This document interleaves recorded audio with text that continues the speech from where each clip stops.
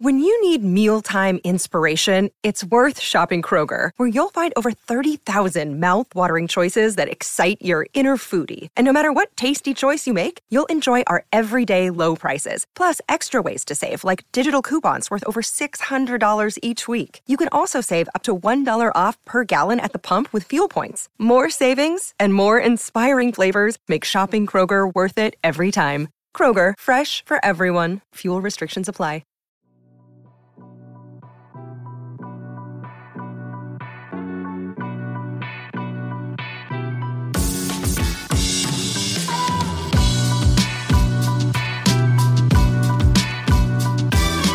Hello, Bulls fans, and welcome to the CHGO Bulls podcast, presented to you by our friends at DraftKings Sportsbook, America's top-rated sportsbook. Download the app and be sure to use promo code CHGO when you sign up. I am Mark K from Australia, at MK Hoops on Twitter, joined by that beautiful, handsome man who's returned from his gallivanting across the seas. Previously was joining me in the Southern Hemisphere, now back in the Northern Hemisphere. It is William the Goat Gottlieb. Will, how are you, sir? What an intro. I'm all right. How are you doing today? I feel like it's a weird day in Bulls fan nation. Yeah, look, I don't know if I want to give people the actual insight into how I'm doing today. Because, well, let's do it. Tell the people. Yeah. Yesterday, Bulls games for me are generally in the afternoon, early afternoon. So I'm sitting there yesterday. I'm obviously consuming the game, watch the game. Very fun first half. See the second half, obviously dismayed as everyone else was. Watch you guys in post game. Didn't necessarily lift my moods, to be honest with you. And then just for the rest of the day, there was just this general lull. And I was wondering, why do I feel like this? And then this morning I had an epiphany that I felt like this because of the Bulls. And I consumed an entire large pizza last night, an entire large tub of ice cream. And I just woke up this morning feeling really shitty and bloated and terrible. I'm like, why do I feel like this? I'm like, it's because you ate like crap. And you ate like crap because the Chicago Bulls played like crap. So this team has just has me in so many different ways, I suppose. And I'm sure a lot of people can relate. But the amount of emotional investment that we have in this team and how they torture us physically at times, it just came to a head yesterday. And I guess that's why I'm feeling like trash today, if people can see that in my face. It's early in the morning here and I look terrible, but that's why, William. And I look even more. Look, I always look terrible in comparison to your beautiful self, but it's more true than normal. But how are you doing? You good? That is dark, man. A whole pizza, a whole tub of ice cream, wheel of cheese. I'm not even mad. Yeah, I mean, that was like, I kind of wrote this in my post-game column. There's just so many rock bottoms to pick from at this point that it's like, I don't even know which is the actual. I mean, Lonzo not being ready to start the season, Lonzo having surgery 2 days before the training camp starts. Zach LaVine getting benched in the fourth quarter, and then Jalen Suggs hitting a game winner on the Bulls right before Billy Donovan called out the big three, or giving up 150 to the Timberwolves and having like a blowout, a quote blowout is what Joe Kylie called it on Twitter during halftime of that game, where people are getting pissed at Zach, or finally stringing a couple of good games together and then getting absolutely killed by the Rockets, or giving up 50 to Devin Booker or 71 to Donovan Mitchell. I mean, it's just like, what we're just trending in such a negative direction. And I want to get into, obviously, like, the officiating was really the story of the game for the Bulls side of it. Obviously the 71 points is what the rest of the league and fans around the league will talk about. But to me, what's interesting about this is sort of the narrative about the team and what happens coming out of this game. Yep. But yeah, maybe we can just start with sort of the officiating and where all that's gone. I know everybody's going to be very excited to see the NBA's last 2-minute report about the lane violation. Obviously, there were a million foul calls that could have gone either way. The NBA has not yet released the 2-minute report for yesterday's games. They have not released the 2-minute report for games on January 1st, which was Sunday. So we may be waiting for those, but I mean, certainly I kind of tweeted about this and I think it was taken the wrong way. Certainly fouls, officiating, and the lane violation affected the outcome of the game. I'm not saying I wouldn't argue otherwise. Like, that's just a truth. It's a fact. But to me, and we talked about it last night, and I wanted to give you a chance to talk about it because we didn't get a chance to hear your thoughts, and maybe for the best if you were just downing a pizza and ice cream. But yeah, I mean, I just think there are like such bigger issues with the team as I listed off there. I mean, like, how low are we going to get here? Yeah, look, I think listeners will be shocked to know that you and I have a fairly similar opinion on this, as we typically do. But no, I just feel like the same. Like yeah, okay, I can obviously recognize that the refs had an influence on the outcome of the game, and that they played a large part. No, 100%, 100%. So people who are suggesting that the refs contributed to this are correct. And I usually try to avoid that type of criticism because in most cases, yes, okay, there might be a bad call here or there, but things go both ways. There's still opportunities for you to get things back and right the ship in so many different ways. But yesterday was egregious, like the calls that they were going against the Bulls in the third quarter in particular, but also the second half more generally. They were reffed differently to the Cavs. They were reffed differently to what was happening in the first half. So anyone who wants to say the refs contributed to the loss yesterday is 100% correct. But at the same time, if that's all we focus on, like, it just absolves the team, the coaching, whatever, the roster construction, anything, all of which we'll get into today. It just absolves everyone else to just blame it all on the refs. Because at the end of the way, the way I'm processing this, Will, is like the refs gave the Cavs an opportunity to get back in the game. The Bulls gave the Cavs an opportunity to win the game. So that's the way I can best sum it up, I suppose, from my perspective. Like, even though the refs were so egregious and were handing a lot of things to the Cavs, the Bulls did so many things wrong within things that they could control themselves that ultimately led to this W for the Cavs. Like, the first half was really good for a number of reasons because they got after it defensively. They only allowed the Cavs to have 2 offensive rebounds, and the teams were tied in 3-point makes at the half with 6 apiece. In the second half, or at the end of the game at least, the Cavs finished with 16 threes. The Bulls have 10. So obviously that's an 18-point swing there. From an offensive rebounding standpoint, the Cavs had 13 offensive rebounds to end the game. They had 2 at half. So obviously they had 11 offensive rebounds in that second half and in that overtime period. So that's a thing the Bulls just do not control. That is an element of the game that they could have controlled. In spite of the refs being absolute douchebags, you can still control the glass like you were in the first half. So yes, the refs were terrible. Yes, Donovan Mitchell was incredible, and he doesn't get 71 without the refs. But at the same time, like, the Bulls contributed to him getting to 71 in the first place. So that's my take on it, and I just think it absolves this team too much if we focus entirely on the refs. Yeah, I 1000% agree. I mean, basically my point, and I just want to like reference this tweet again because it got a lot of pushback. Which, to be fair, you know, I get it. Like, the officiating impacted the game. Again, that is a truism. But it's not like that was the only thing that led to this Bulls loss. And I think that's kind of the point you're making too, where if you're just saying like the Bulls are the victims here, the basketball gods have it out for the Bulls, the officials have it out for the Bulls. Like, I think you're just missing the forest through the trees, and you're not like, and so what? Like, what do you like? What is complaining about this?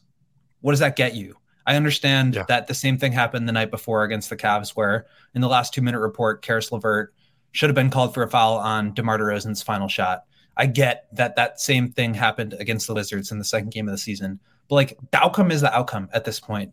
And even if the outcome was changed, like, I don't know if that really changes the trajectory of this team. We'll talk more about that as we get on here, but I don't see how, like, losing your mind over this performance from Mitchell. And that's kind of what I was talking about. Like, a lot of the tweets that I was seeing during the game were like, Donovan shouldn't have this many points. And that was kind of what I was referencing. It wasn't necessarily about the outcome of the game. I didn't mention that at all. Obviously, like I said, that was affected, but there's just so much more wrong here. And to me, it's like, I don't want to have more of these games that's just fool's gold, where you win against the Bucks or the Celtics and now all of a sudden things seem great, but you still have a negative 1.5 net rating and you're still, 25th in the league in offense, and you're still the 11th seed in the East. Like those things are just contributing to this idea that the Bulls are better than they are. And at a certain point, Billy Donovan said this, and I 100% agree. Like, their record is what the record is. And you can complain about how it happened or what happened, or what calls went which way. But at the end of the day, like, the record is the record, and wins are kind of all that matters. Like, the process matters, but like the record is what gets you into the playoffs, into the play-in. And right now they're like struggling to get to that 10th seed, which is like, what are we talking about here? Yeah, completely agree. So like, I definitely have moments myself where I sit back and, I think about this game. If Vooch hits his free throws against the Magic, if DeMar gets a foul call against the Wizards, if DeMar gets a foul call last game against the Cavs, if they call the lane violation here against Donovan Mitchell, like, if all of these things happen differently, then the outcome of maybe where this season is a little bit different. It's not dramatically different. Maybe they're 20 and 16 rather than 16 and 20 or whatever the record is at the moment. So yes, that has its relevance, but at the same time, I come back to my point before, like, it admits a larger concerning trend. Like, on post game, last game, but even maybe one or two games before, like, we were talking about this team, how the trend of their defensive rebounding had started to fall down, that they were for a large part of this season top 5 in defensive rebounding percentage, but over the last, let's call it 5, 6, 7 games, they've fallen down to 23 in defensive rebounding percentage. And this game here, like, what they were doing in the first half, and the reason why, frankly, they were up by 15, 17 points, is they took the lessons they learned from that first Cavs game, where they let up a lot of threes, they let up a lot of offensive rebound and second chance points. They took that away in this first half of this second Cavs game, but they gave that all back. So the reason why I can't let that go is it's trends of things that have been happening for a number of games now. So yes, it's annoying in the fact that the refs assisted Donovan Mitchell in the way that he played. Not to take everything away from Donovan Mitchell, who was absolutely incredible himself. But yeah, the reason why I just can't absolve the Bulls here is the way they handed the Cavs the game is the way they've handed a lot of games away. So yeah, we can play the what if game a number of times, but your point is correct, and Billy's correct as well. Like, ultimately, when we're looking back at this season, at the end of this season, in a number of seasons' time, all that we're going to be thinking about is the Bulls were X and X in terms of record, whatever that is. That's the key determinant, unfortunately. The Bulls were X and X, and Donovan Mitchell scored 71. Like, this is not the game that Donovan Mitchell got away with a lane violation. And the other thing that I want to point out is Billy's talked about this, like, I think almost every single post game, which is you have to face accountability here, and you have to step to the moment, and you have to face adversity and overcome it if you want to be a good team. And I think, to your point, like, blaming the refs for this does not do that. Blaming the refs for missing a call doesn't do that. And NIU Dean is pointing out a couple of plays that went the Bulls' way. Obviously, like, it wasn't a foul call that the refs missed that allowed Io to have that putback, or DeMar to, hit those shots. But the idea is that, like, things go both ways. And at the end of the day, to me, this game was not about missed calls. It was not about, the Bulls getting robbed or the Bulls not having a chance to get closer to whatever. I mean, it's just that they weren't good enough. And yes, the refs helped that. And I, again, don't want to overlook that, but I think the issues are a lot bigger here. Yeah. And look, all that shit happened. Like, the refs happened, the Donovan Mitchell happened, all that stuff happened. But the Bulls still had an entire half and an entire overtime period to win this game, and they didn't. Like, there was obviously Pat's missed box out on the let's talk about the regulation. Let's talk about that. I want to talk about the missed box out for a second. I think there's a couple ways to look at it. Like, rewatching the play, I mean, Pat, it's not like he was just standing there. Like, he tried to get in the lane. I think the fact that Donovan had come off the line early, and Joey, if you have that quote from the NBA rule book, you can throw that up there now. But basically, the idea is that for a shooter, if you step over the line before the ball touches the rim, it's a violation and the play should be ruled dead. So obviously, like, again, the refs impacted the game there. But for me, and I think people are right to point out that, like, that also contributed to Patrick's inability to box Donovan out. If he, takes off before the whistle blows, then he's got, kind of a lane to the basket and a chance to, get downhill to get that rebound before Patrick's able to step over. So I want to point that out. I think a lot of people are pissed at Patrick for that, and I think that contributed to it. You still have to execute, but I think that was a part of it as well. Well, look, I'm one of those people that is annoyed, to be honest with you. Like, I don't care if Donovan Mitchell was half a step in before their shot hit the rim. Like, yeah, he clearly committed a violation. So, yes, he should have been called for that, given what they were already calling. They already set that precedent earlier. So I understand why people are annoyed by that, because Caruso got hit with those violations earlier. So that's totally true. But at the same time, you need to box that guy out. Like, this isn't a situation where it's just a random free throw in the middle of the second quarter where the ball may luck back to the shooter. You knew exactly what was being telegraphed here.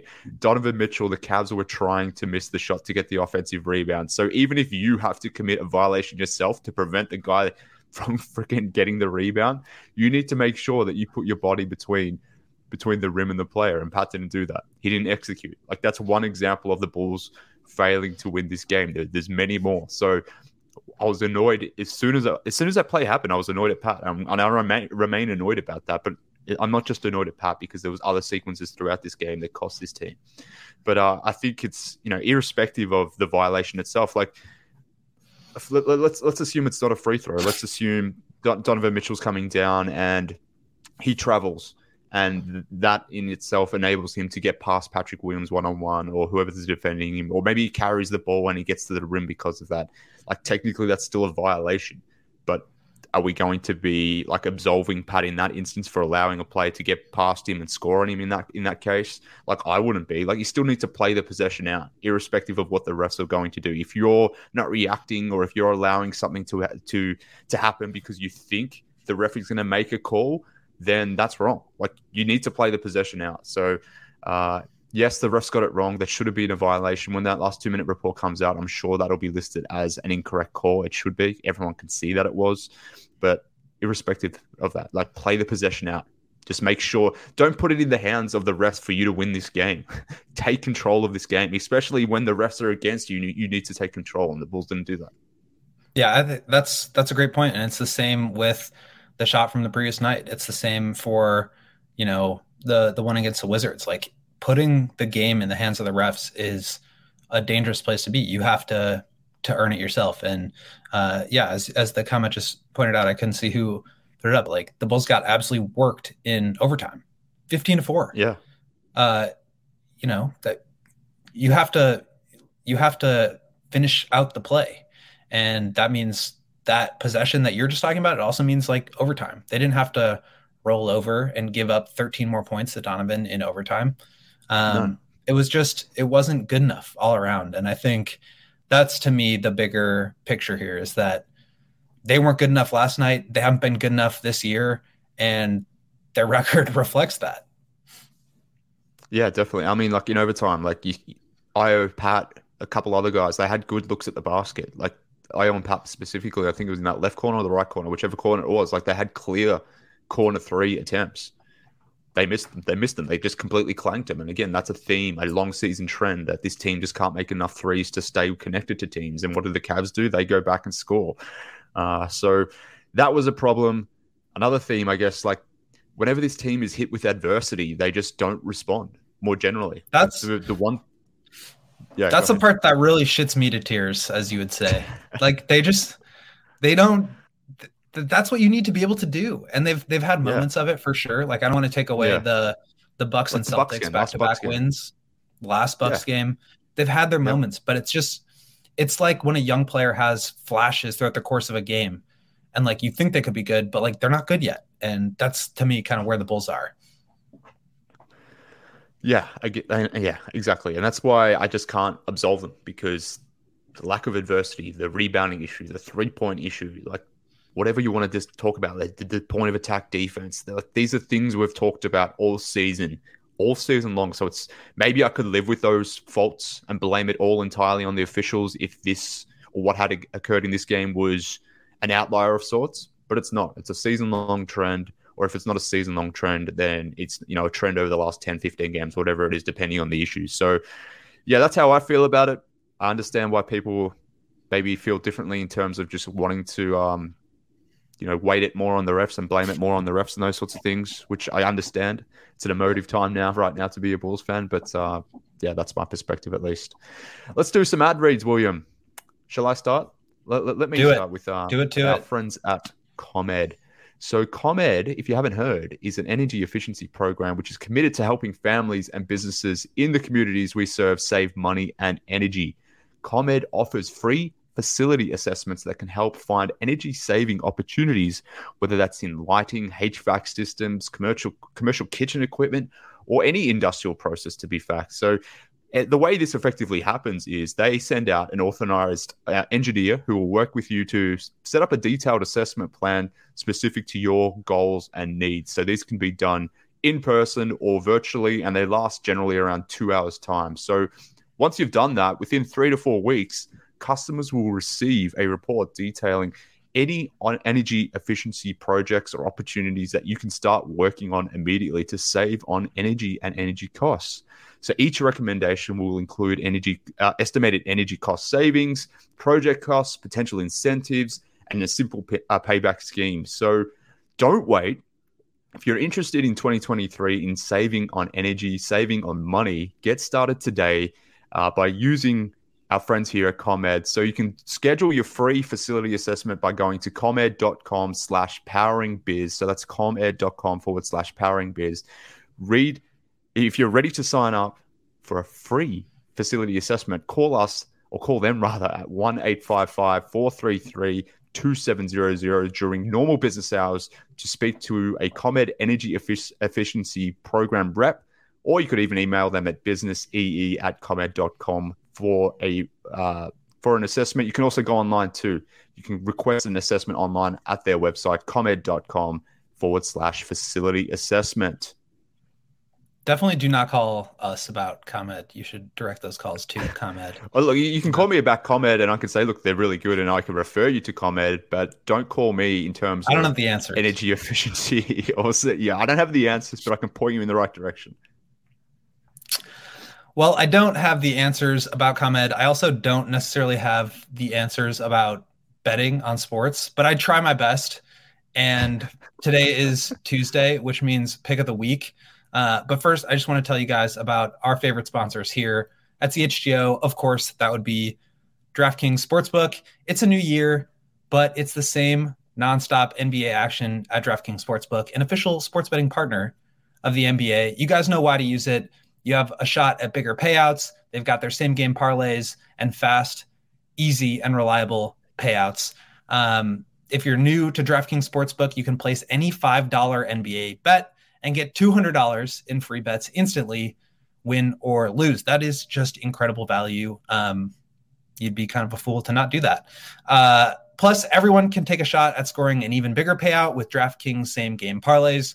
You know Parlay Peck loves them. You know we love them. Parlays are the best. You can combine multiple bets for the same matchup, like who will win, total points, combined rebounds, assist points, anything like that. DraftKings has it. And I do not go with a parlay for my pick of the week here, which I will reveal. I went with an interesting match tonight that's happening between the Wizards and the Bucks. I'm taking Wizards +5, -110 odds. They are at the Bucks. They just played the Bucks on New Year's Day and beat them 118-95. I think people are kind of sleeping on the Wizards over the last 6 games. They are 6-0. They're second in net rating, 6th in offense, first in defense in the entire league. And again, 6-0 over that stretch. Meanwhile, the Bucks are 29th in net rating, 30th in offense, and 19th in defense, and they're 1-5. They are getting Drew Holiday back for this game.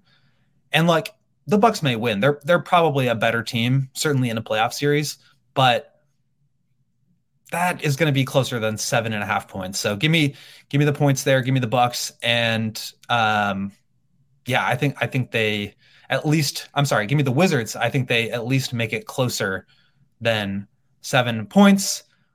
To make that kind of bet or any kind of parlay, download the DraftKings Sportsbook app now and sign up with code CHGO. That's our code for just about all of our sponsors here. So it's easy to remember. New customers, again, will get to bet $5 on any NBA game and get $200 in free bets instantly. Promo code CHGO only at DraftKings Sportsbook, an official sports betting partner of the NBA. Minimum age and eligibility restrictions apply. See show notes for details. Very good. So look, I'm not much of a gambler myself. I'm just not good at it. I've tried it before. I lost money. So maybe I should listen to your advice or maybe Parlay Peck's advice. But one thing that I am confident in that tomorrow, particularly if the Bulls have a bad performance, that we're going to get a lot of hat throws tonight. So Parlay Peck is telling us to take the over. I'm hitting the over on that one. How many hats died yesterday? How many hats were sacrificed? It felt like at least 17. I'm too many to count. Tomorrow. Yeah, it was a lot, but I'm not feeling very positive about tomorrow's game. God bless Joey, who's got he gives Peck a stack of hats before every game, and then not only does Peck throw all of the hats, Joey's picking them all up and loading up the clip again so Peck can keep throwing them. There were a lot of hats that died out there, and they may have had even multiple lives, and they just got killed once more. Well, I've got a feeling there's going to be more deaths tomorrow on the show. So, rest in peace to those hats. We appreciate you, even though Matthew Peck does not, I do. And your death won't be in vain tomorrow. I just want to make that noted. But on more rosier topics, William, let's get back to talking about our favorite team, the team that make us eat lots of pizzas and ice cream, the Chicago Bulls. Were there positives to be had yesterday? I don't know. Maybe there were some. Let's try to find some, because we've been very doom and gloom in the first 20-odd minutes of this show, and with reason. I understand why that's the case.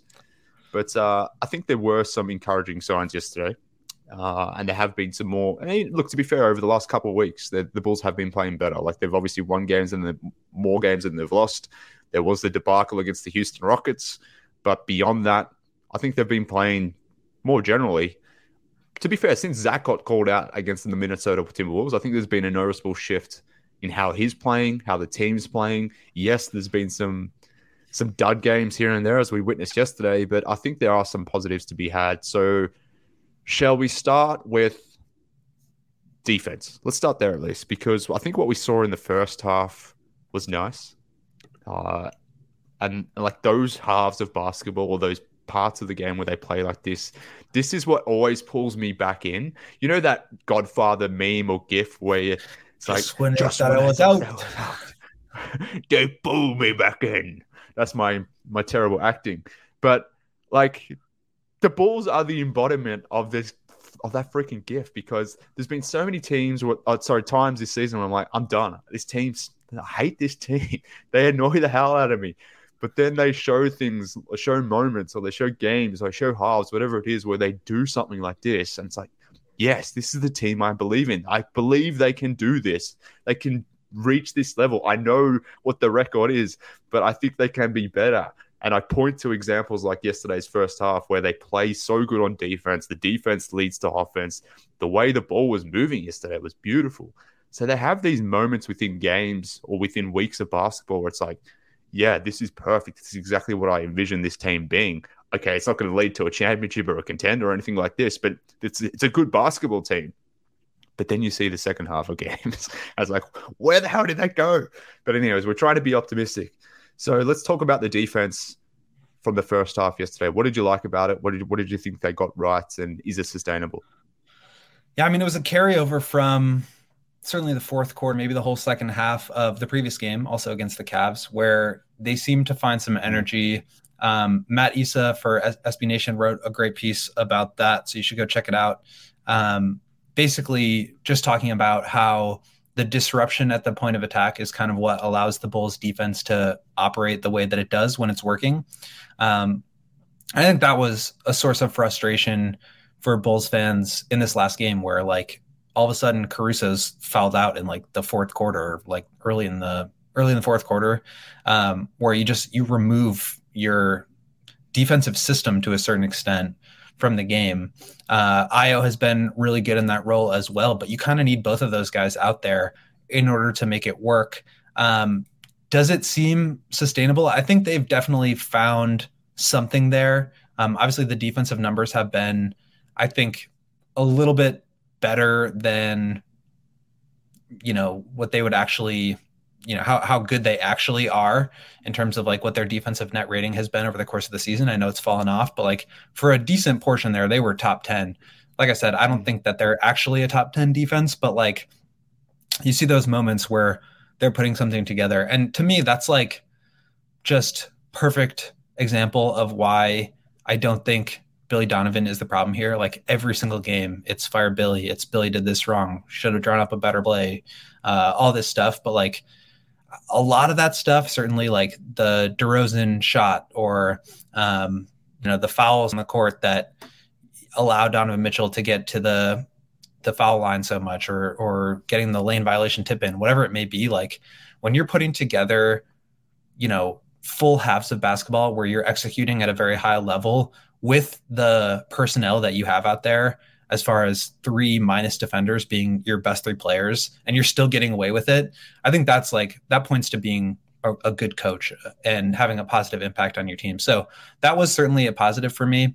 I wanted to kind of take that and parlay it into a conversation about how the Bulls are maybe turning a corner, but then you just get the result from these last 2 games and it kind of sucks the air out of your sails. But I do think that they have sort of found a little bit of something.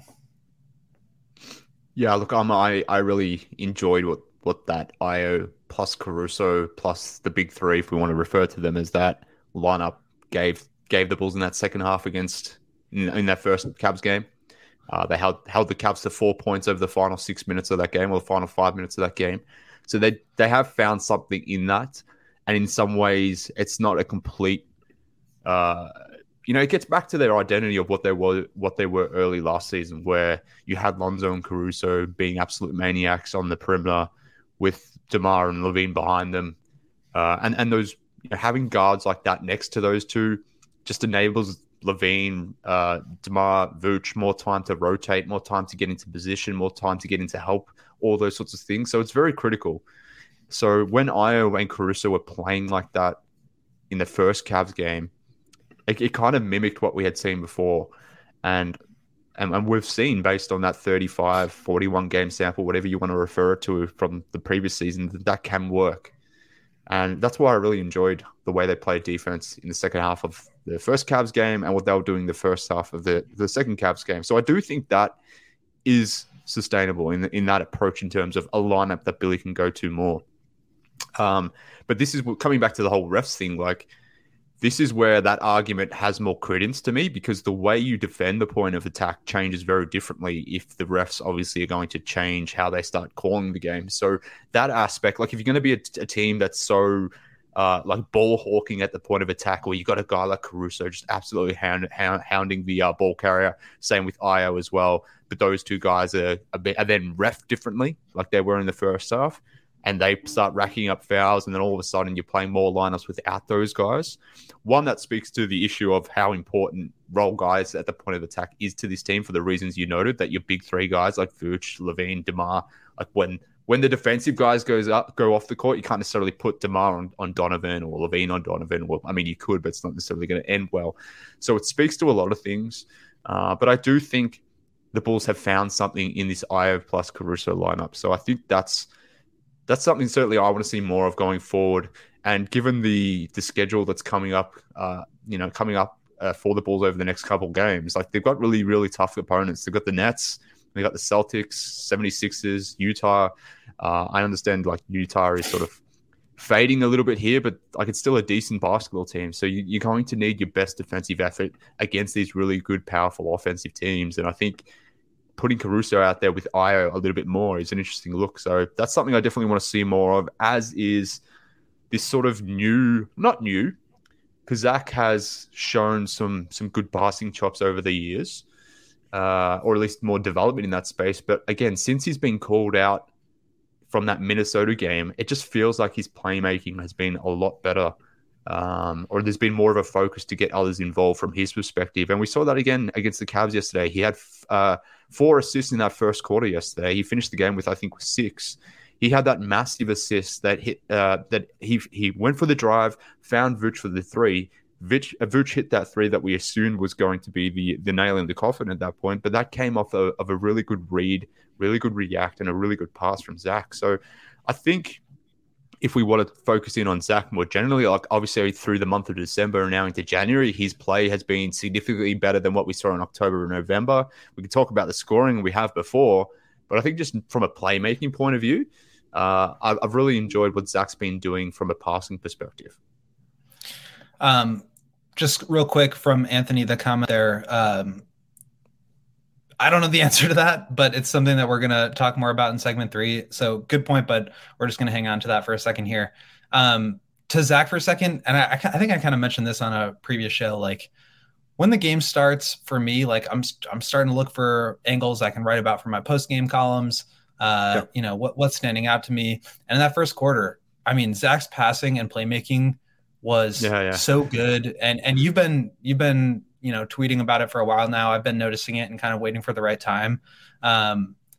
He had I think it was maybe the first possession where he touched the ball, but he got the ball in the corner, drove, and then had a nice, like, under the basket bounce pass to Ayo for a layup. You know, he's had a couple of plays where he's just kind of like snaking these pick and rolls and throwing these one-handed passes across court. And it's stuff like that,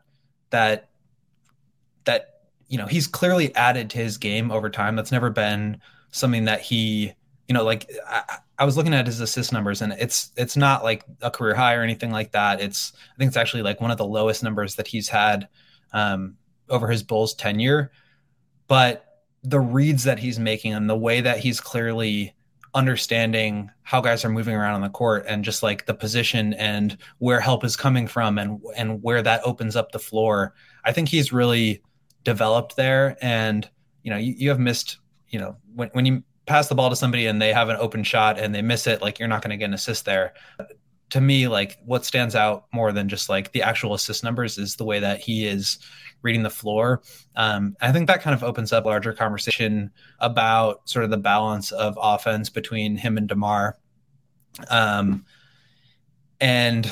just like how we have that discussion where DeMar gets like these 2 final shots and like Zach wants to be the guy, and Zach's developing a little bit more as a playmaker and he's finally shooting the ball a little bit better. And it's just kind of this interesting conversation about the two of them and coexisting. And again, we'll talk about it in the 3rd segment, but like, yeah, I don't know what the fit is between those two right now. Obviously they had the whole, like the Bulls and Zach are not seeing eye to eye conversation, but Zach and DeMar are still close and they still, you know, haven't had any problems or anything like that. But I do think just given the way that Zach has developed on the ball, I want to see if he can do that with more usage, with higher leverage moments, just to see if he's developed that into his game for real. And I think there's just got to be a better balance of it right now. And I think Zach has at the very least proven that he is up to the task.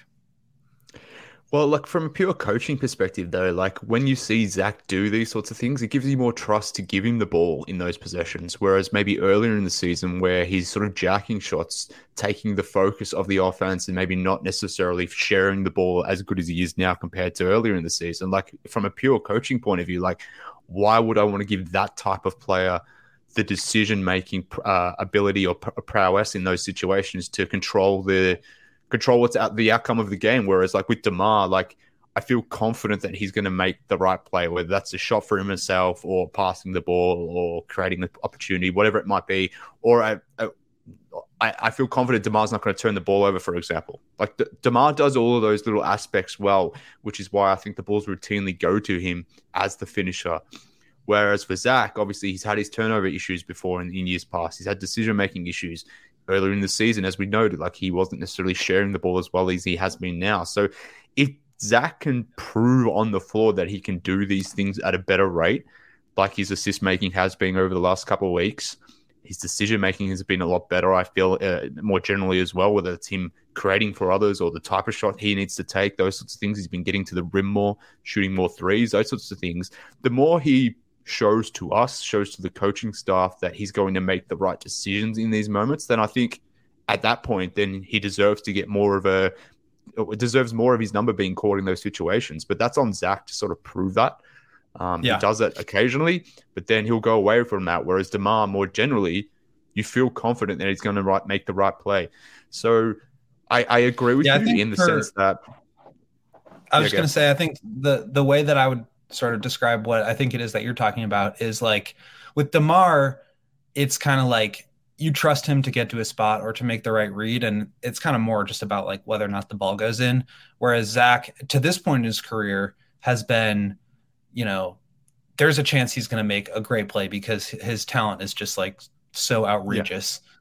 But he could also have a really detrimental turnover or, throw the ball out of bounds or dribble it off his foot or whatever it is. Like those are kind of caricatures of examples. But I think the idea of DeMar making a right decision in those situations gives you more confidence to put the ball in his hands. Obviously, you also trust him with just the ability to make tough shots. But I think that's an area where Zach obviously has to improve his game. But I feel like what we've seen from him really this whole season, but the past couple of games especially, that's given me some hope that he can be a little bit more than just kind of like a 25 point per game scorer who can score at all three levels, Yeah. So look, I think more generally, I've liked the way Zach's been going about it. Well, since December really, but specifically since they all got on him rather after that Wolves game. So hopefully that, if Zach can find his stuff, maybe then this team, I mean, there's still time for this team to turn things around. I guess my trust issues with this team more generally varies. It comes and goes. So I don't know how much of a boon that necessarily is, but nonetheless, they still have time to figure things out.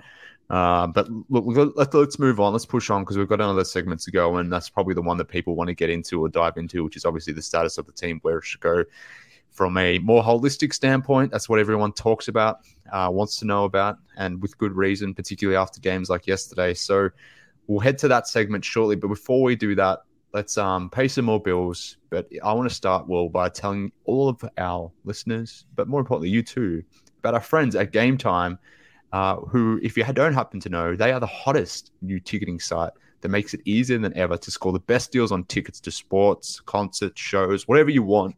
Game Time have it. So if you've ever dreamed at sitting at a seat that you've never been in before, maybe sitting at the 50-yard line, the courtside at an NBA game, behind home plate at a baseball game, or maybe even floor seats at a concert, all of that is possible when you use the Game Time app. They have the biggest last-minute price drops that can be found anywhere on seats that you thought you could never buy. So you won't find a better deal if you want to get to a Bulls game. And I definitely do. I'm heading over to Chicago in March. One of the first apps I'm getting when I get there. One of the first platforms I'm using. I've got to work out my trip. I need to get my hands on some Bulls tickets. I'm using the Game Time app to get that done. So Game Time is an app created by the fans for the fans, and it guarantees the lowest price that you can possibly get. So if you love CHGO, then you will love Game Time. The best way to support us is by buying your tickets through the link in the description of this podcast. So join over 15 million people who have downloaded the Game Time app and score the best seats possible to all your favorite events. If you love CHGO, as Mark just mentioned, you should also consider signing up to be a diehard member. As you guys may or may not know, we have removed our paywall, meaning all of my writing, all of our other great journalists covering the Bears, the Bulls, the White Sox, the Cubs, the Blackhawks, all that written content is now free for you guys to see at our website, allchgo.com.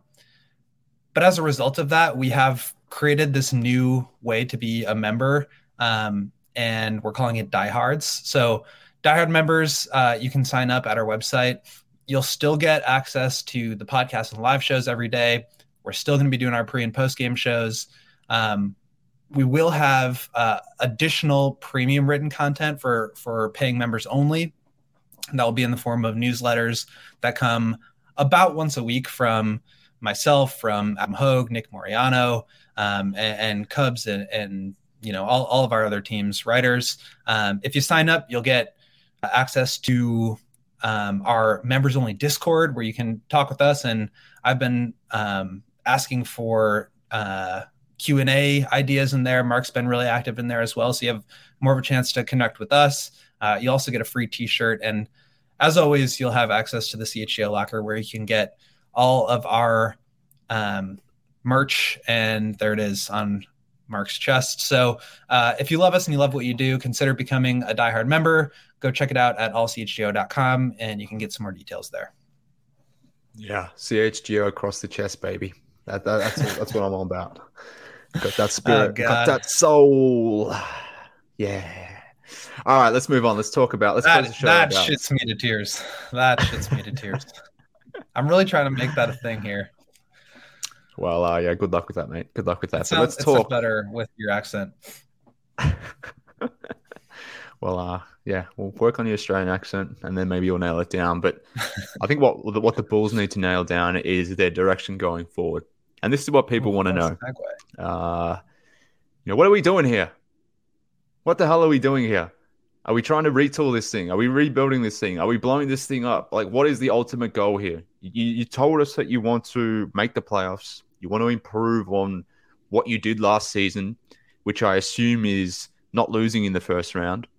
And advancing past the first round. That's my assumption. At the very least, winning more than one game in the first round. That too. That is the absolute bare minimum. But guess what? You got to make the playoffs in order to lose in 4 or 5 games in the playoffs. True. So look, who the hell knows what's going to happen over the coming months, whether the Bulls even get to this point. But ultimately, the trade deadline is the first key milestone. Irrespective of where this team is at, they have decisions to make. So that was always going to be a thing that we as a fan base needed to monitor. What were the Bulls doing? Now, obviously, the context of what they do at that deadline would maybe shift based on where the team is at. We know where the team is at the moment. There's several games under 500. They're barely in the play-in chase. How should this change the dynamics of what happens going forward? And look, it's something that I think about often. You think about often. You write about often.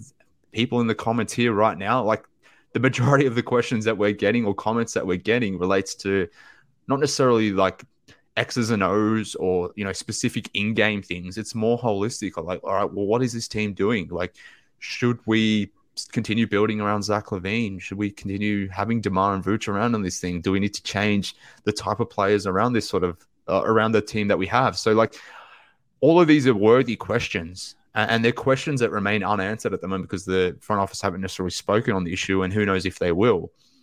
But I guess it's left to us to just talk about it, talk through it, and just to try to get a sense as to what we should or shouldn't be doing in this case.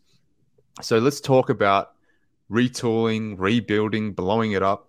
But before we do, maybe we can just set the terms of what we're actually talking about here, because this is the frustrating part about this, from my perspective at least. Like, every single person has a different definition as to what a rebuild is versus what a blow it up is versus what a retool is. So before we even have this conversation, can we at least frame the conversation first? So I'll throw it to you, Will, but like from your perspective, what is a retool versus a rebuild versus a blow it up or whatever you want to call it?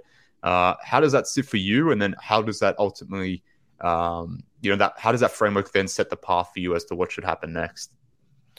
Yeah, so just zooming out a little bit, I think before I left for my trip, we had a conversation. I wrote about it. I think you wrote about it as well, where over the month of December, they had this easier stretch of games. They came into the month, I think 5 games under 500, maybe 6. And they had this chance to right the ship. And we both kind of said, they've got 12 games here. If you win 8, if you go 8-4, you're kind of like in the running now. You're building back on what was a really tough start to the season, and you're putting yourself in a position to like be a legitimate team in the playoff race. They did not do that. I think they went like 5 and something over the last 10 games. They're 5-5. They're still 5 games under 500. And so I think it is fair to start, thinking about the moves that need to be made. And so for me, it was, if you can't get yourself back into within a game or two of 500, you've got to start thinking about your future here. And so that takes us, I think, to this idea of retool versus rebuild for me. And we can sort of come to terms on this if you have a different opinion. But basically, retooling means you are keeping, I would say, one of Zach or DeMar, and you are sort of changing the rest of the pieces to continue to build around whichever player you decide. I don't think you can include Vooch in that conversation right now, and we'll get into that more. But basically, I don't see him, given his contract situation and given his value around, the rest of the league and what you could get back from in a trade. I don't really think you can put him in the category of like player to build around or not. Yep. So for me, retooling means picking Zach or DeMar and going forward with one of them. Rebuilding would mean being open to trading both of those guys, and whether that means absolutely blowing it up and going for a tank or continuing to try to be good with whatever comes back in a trade for both of those guys. The idea with a rebuild would be, stripping it down, changing up the players, and trying to move forward from there. Does that sound about right to you? Yeah. So the way I like to think about it is the context of retool versus a rebuild depends on what you as a team are trying to do, or the ethos of the team in terms of where are you trying to be in 12 months, 24 months, 36 months, those sorts of time periods. So like for me, like a retool, you're still trying to win games in a retool. Like you're still ultimately trying to chase that playoff dream. You're still trying to win games in the postseason. All that's changing is the players around that. Maybe, you don't have Zach in that instance. Maybe you trade him out and maybe you get something back for him and then you're going with DeMar. Or maybe it's the complete opposite. Maybe you're trading out DeMar, you're bringing in someone else to put next to Zach. But effectively the goal remains the same. You're still trying to head to the postseason, whereas a rebuild is basically a change on both fronts. Like you're changing your direction. You're not necessarily interested in trying to win games or trying to get to the postseason, trying to make the second round, the conference finals, whatever the situation is. You're setting a new course from a direction point of view. And ultimately when you do that, you're generally doing that with different players as well. You're trading out Zach, you're trading out DeMar, you're trying to get, positive assets back that will help you down the line. So like, that's how I like to think about it. I think more generally everyone feels similarly, but I just wanted to get that clear up front, just that people know what we're talking about and how we're defining this conversation, because it can be confusing at times because everyone has different opinions or different definitions as to what things are. So now that is said, I guess. I think that's a really good point. Anthony in the comments brings up sort of another interesting way to talk about it, which is that a rebuild is what the Pistons, Magic, and Spurs are doing. I think that's sort of fair. He also says a retool is what the Jazz are doing. I think they were going for a rebuild, but ended up just being better than they thought. I still think what they by trading, Bojan Bogdanovic, Gobert, and 71-point Donovan Mitchell, I think they were going for a rebuild, and they still might be, but they have just sort of overperformed. But I think all those teams are examples of complete course correct, changing roster and building through the draft, as opposed to, I guess the Jazz even included, although they got a ton of good players back. Like the haul that they got was 8 picks for Gobert and Donovan combined. So I think that's a pretty big part of it too. Is do you want to get players or do you want to get picks back? Mm-hmm. So let's talk this through then. Like, let's start with the retool angle first, because I think this is the most likely angle. And whether this happens this season, in season, or whether it's something that happens in the off season, you can talk me into when that may occur. But I think this is the most likely route for a number of different reasons for this franchise. So assuming that's the case, obviously the goal remains the same. Like we said before, the goal remains to make the postseason. You want to be a team that's winning or trying to win games, trying to win more than you lose. That's the expectation that AK, Mark Eversley have set. That's what they wanted to do when they came to Chicago. That was the goal in mind. But obviously, if you're going to do that, you need to change a lot of things, and the whole continuity nonsense can't continue into a third season. So something has to change, and for something to change, you would assume it have to be something of consequence, something of larger note. So I guess that comes back to, for me at least, like, is this a situation where if the Bulls retool, they have to pick one of Zach and DeMar, or is it a situation where you keep both and you look to retool the roster around them? Like, what is your opinion on that? Do you think you need to separate these two? I'd be interested to get your take on that. Yeah, it's tough to say because I think if you're going to separate them, I think inherently you're losing so much talent. Now, it depends on what you get back, but you're likely losing so much talent that it does take you out of the running for a play-in spot, certainly a playoff spot. So I think in that way, splitting them up could be viewed as sort of a rebuild or a retool. I agree with you that I don't think they're going to go full blow it up and trade everyone. Maybe it's just Caruso that they decide to trade, which I think would be sort of a strange way to go about it too.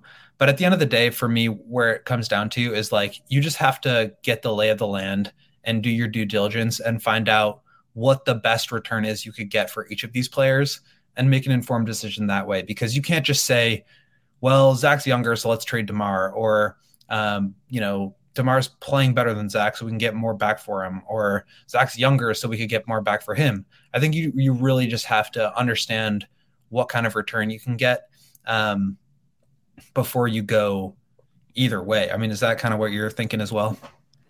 That was exactly the point that I was going to make. Look, I said before, you and I does it shit you to tears that you didn't get to say it first? No, not at all. No, you set up the platform here for me to go off. But like, you and I, we think very similarly. And like, that was exactly the point that I was going to make. Like, I think before you can even consider which path you want to take, you need to map out both paths. And the whole process of mapping out that path involves doing your due diligence and understanding, all right, if I trade Zach, this is what's on the table. If I trade DeMar, this is what I can get. If I trade Vooch, this is what I can get. And if the results of that aren't very fruitful, then maybe you don't necessarily want to give away all three of them. Maybe you want to keep Zach and DeMar together, and maybe you want to re-engineer your cap space to the point where maybe you can be a free agent player, and maybe you go out there and try to replace Vooch, replace a few of the role guys. So in effect, you land in a retooling situation. However, given the state of the NBA right now, like, there's not a lot of teams who are sellers at the moment. There's a lot of teams who want to be buyers because they feel like they're on the precipice of doing something interesting. So maybe they will overpay for someone like Zach or a DeMar or a Vooch, or insert whoever player, Caruso. Maybe you can get a good return for Caruso as an example, like that contending team wanting just that one, fantastic role guy that can help them put them over the top. Like, if you've done your due diligence and some team, like, I don't know, insert whoever team, maybe it's the Knicks, maybe it's the Dallas Mavericks, whoever it is, like, if they give you just an absolute haul for Zach, I don't think you're getting a Donovan Mitchell or Rudy Gobert level sort of return for someone like Zach. But if a team offers you 3 first-round picks, a couple of swaps, and maybe an interesting young player or two, or something of that nature, that combination of things, then if you've got that on hand for Zach and you can get maybe something a little bit similar for DeMar, then maybe that does push you, or should push you, more down the rebuild tool. So my answer on this is entirely dependent on, well, what the hell can you get for your guys? Because if I can't get much for them, then maybe now isn't the right time to trade them, and just trading them for the sake of trading them because you want to go down the rebuilding path because, they're not contenders, not going to win a championship. Why are we even bothering? Like, yeah, okay, I understand that sentiment. But at the same time, you need to make sure that you are getting fair return and good value for your guys. So if teams are prepared to offer you up a haul for DeMar and Zach because of the reasons I stated, like the landscape of the league at the moment, then maybe that does push you, or should push you, down the path of the rebuild. But irrespective of like doing that path, like or doing your due diligence rather of the retool versus rebuild, there are other factors in this that control ultimately what path you head down. And this is the part where I like come back to like what they should do versus what they will do. Like, that's a different conversation in itself as well. Like, for me, what they should do, assuming they can get really good value for Zach and DeMar, I think they should rebuild in that instance. Because, yeah, get as much as you can for these guys, because ultimately this team isn't winning anything of grand nature. And I would have been happy to stick with this team if they were good, a good, fun, competitive team that could, do very similar things to what the Indiana Pacers are doing right now. Like have a winning record, be a good, fun team, be in the top 6 very comfortably. But they're not doing that. So they should be looking to do something of significant nature. But I think there's going to be, other elements in the background that influence what they can or can't do. And, it ultimately comes back to ownership and those sorts of things. So what I think they should do almost doesn't really matter, because I think what they will do is stay the course, unfortunately.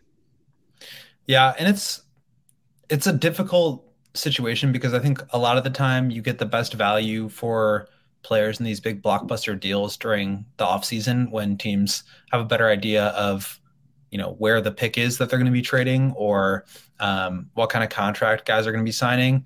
I do think the Bulls need to do something. They cannot get past this trade deadline without making any trades. That would just be like unacceptable and unbelievable, given the way that they've played. Yeah. I also said this before, like maybe a month ago, they're not good enough to warrant trading more picks, more assets to get win now guys in. I think the ship has sailed on that. So in that sense, I think you are going to go the retool or rebuild route. Maybe it is just Vooch or Caruso or whatever it is, and then the teardown continues in the summer. But for me, and I think a lot of this conversation comes back to the idea that the pick is already out, top 4 protected. You can't not do what's best for your future because you don't have your pick this year. You have to consider what is best for you longer term. And I don't think staying the course with this group to give up the 7th pick is a better outcome than setting yourself up better for 2025 and giving up the 5th pick. I don't think you can operate that way. And so to me, you do need to do something. If it gets you worse but doesn't keep your pick, as long as it sets you up better for the future, I think you have to at least consider that. But we are at the point of they got to do something here, and trying to get better doesn't really make any sense. So I think it does kind of come down to this idea of who can you get the most for? Can you get great value for both of these guys? If so, the ownership hurdle might be there. Management might not be ready to, take the L on this group that they've put together. But at the end of the day, as we talked about at the top, like the record is the record. This team is who they are. Lonzo is probably not playing this year. Like the continuity thing has failed. You have to move forward. And I think continuing on this route is just going to prolong the problems here. Yeah. Look, you're 16 and 21. Anything and everything needs to be on the table. So for me, like, I'm not necessarily thinking, if we're 5 games under 500, we need to trade DeMar because he's 33. We need to trade Vooch. Let's retool around Zach. That's not my thinking, because maybe Zach is the best guy to trade because you can get a huge haul back. So I guess my point is, where this season is right now, every single thing should be on the table. That includes trading Ayo, trading Pat. Like, just because they're young doesn't mean they should be here beyond this season. Like, every single thing should be on the table. The management should be assessing what value they can get for every single guy, and based on that, whether the expected return for what they can get for that player exceeds the value they think they can get or hope can get. Like, if someone, like I said, if someone gives you a haul for Zach, then let's trade him. If someone gives you a haul for DeMar, then do that too. But look, we'll see what happens. A lot of it's going to be dictated by what they can or can't get in the market, but maybe more holistically, it's going to be determined by what path ownership and management what they want to take. But obviously, time will tell. We're getting closer to the trade deadline, so basically, 5 weeks away at this point. The Bulls have to do something for all the reasons you noted, like Vooch, Ayo, Javonte, Kobe. They're expiring contracts at the end of the season. You need to do something, but whether that something means something more holistically that changes the course of the team, that's obviously what we don't know yet, but we'll be discussing more in detail over the coming weeks. But nonetheless, let's close the podcast here, William. I'm very happy to say that having you back having you back well, not my country, in your country, that we can now routinely podcast again. It just gives me that extra pep in that step. Like whatever the Bulls do to take that away from me, you give it back to me. So whatever the opposite of shits me to tears is, that's how you're feeling. Is that what you're trying to say? Yeah, that's effectively what I'm trying to say. So what I'm really saying is I'm glad you're back. I'm glad to be having Bulls conversations with you again. I'm glad everyone's tuning in and, commenting in a way, like, because talking through this all, it just makes me feel a lot better about the situation. So appreciate you at Will_Gottlieb on Twitter. Obviously, you guys know where to find Will. I'm at MK Hoops. Everyone tuning in, whether that's our friends here in the comments, people watching on YouTube, whether you're catching this on Spotify or iTunes, whatever the situation may be. Very much appreciate everyone who follows us here at CHGO Bulls. Thank you for tuning in to this episode of the podcast. Dave and Matt will be back for pregame tomorrow. Pregame 6:30 p.m. I believe, if I've got my time zone conversions correctly, for Bulls Nets tomorrow. So that should be an interesting and fun game. Thank you for everyone tuning in. As always, support our friends over at DraftKings Sportsbook. Use promo code CHGO. But like I said, Matt and Dave will be back for you guys tomorrow for pregame. But thank you for tuning in today. We'll speak very soon, Bulls fans.